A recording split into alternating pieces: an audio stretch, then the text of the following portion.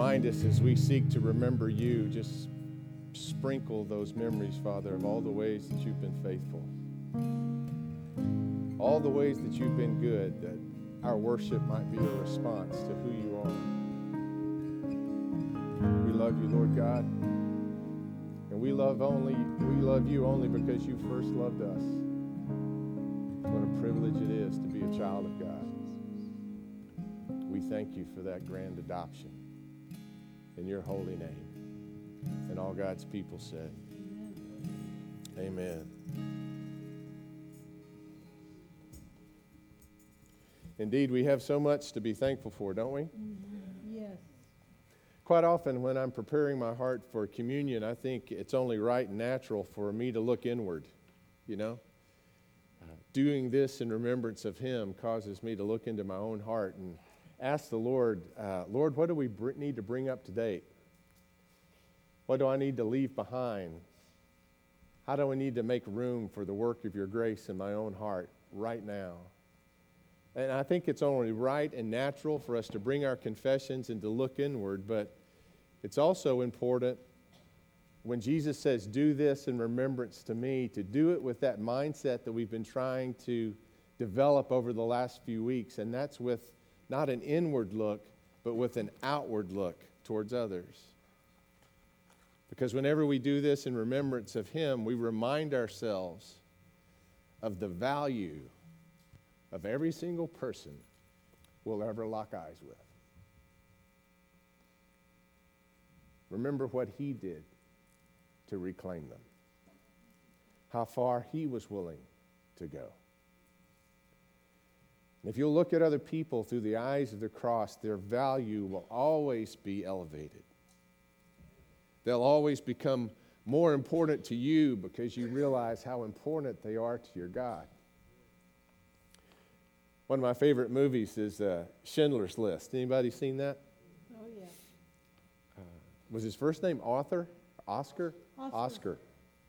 Yeah, Oscar Schindler. It's a story, if you haven't seen the movie or if you're unfamiliar with the story of a businessman that was caught in the lands of the Nazi takeover, and he was a great businessman. He had a great gift for making money. And he used that gift, first of all, for himself. But somewhere along the way, God began to open his eyes to the value of the lives of those who were working for him in his manufacturing shops. And so he creates this list, Schindler's List, of all the names for which he would barter his possessions to the Nazis in order for their freedom to go and establish a manufacturing place someplace else, I think was the ploy.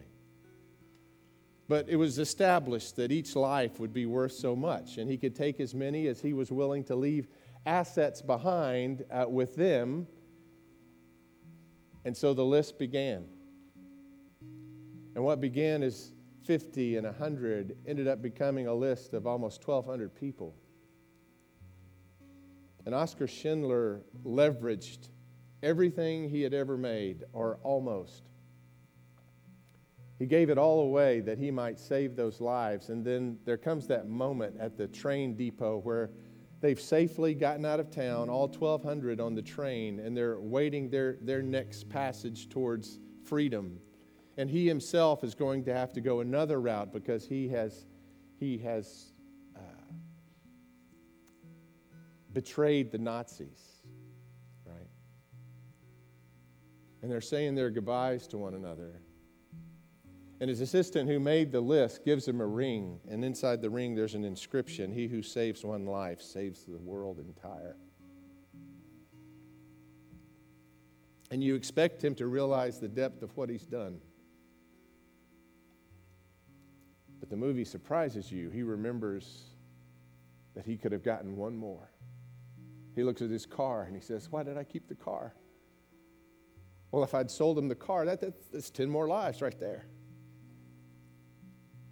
And he picks the Nazi pin off of his lapel that he wore kind of as camouflage for his true affections. He takes off his pin. He says, that pin's gold. That could have gotten 2 more out.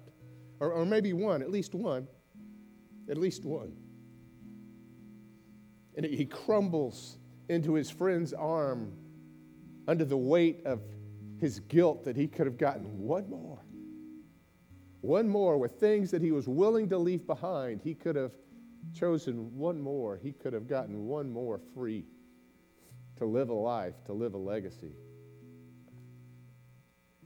And it almost caves him in. I wonder someday if we'll get to heaven and we won't regret having not looked outward with the eyes of Christ more often. To see the value of those around us, to realize that we could have done maybe a little bit more to start a spiritual conversation, to turn someone towards Christ. This morning, as you partake of the elements, will you let it not only be a sign of your cleansing and your infilling of the Holy Spirit and your beginning again with God, but would you this morning look outwardly through it and let this taste of communion be a reminder of the compassion that lives in the heart of your God for every single person you'll ever encounter. Let it rekindle that compassion afresh. Remember him on his cross. And see if that doesn't motivate you to cross a room and start a conversation. On the night in which he gave himself up for us, Jesus took bread.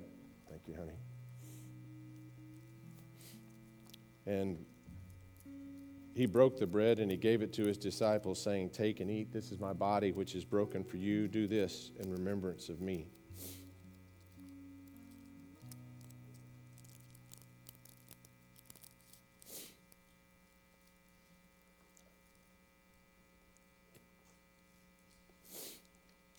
And likewise, after supper, Jesus took the cup.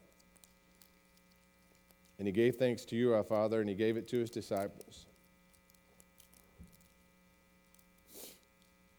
Take and drink from this, all of you, for this is the cup of the new covenant, poured out for you and for many for the forgiveness of sins.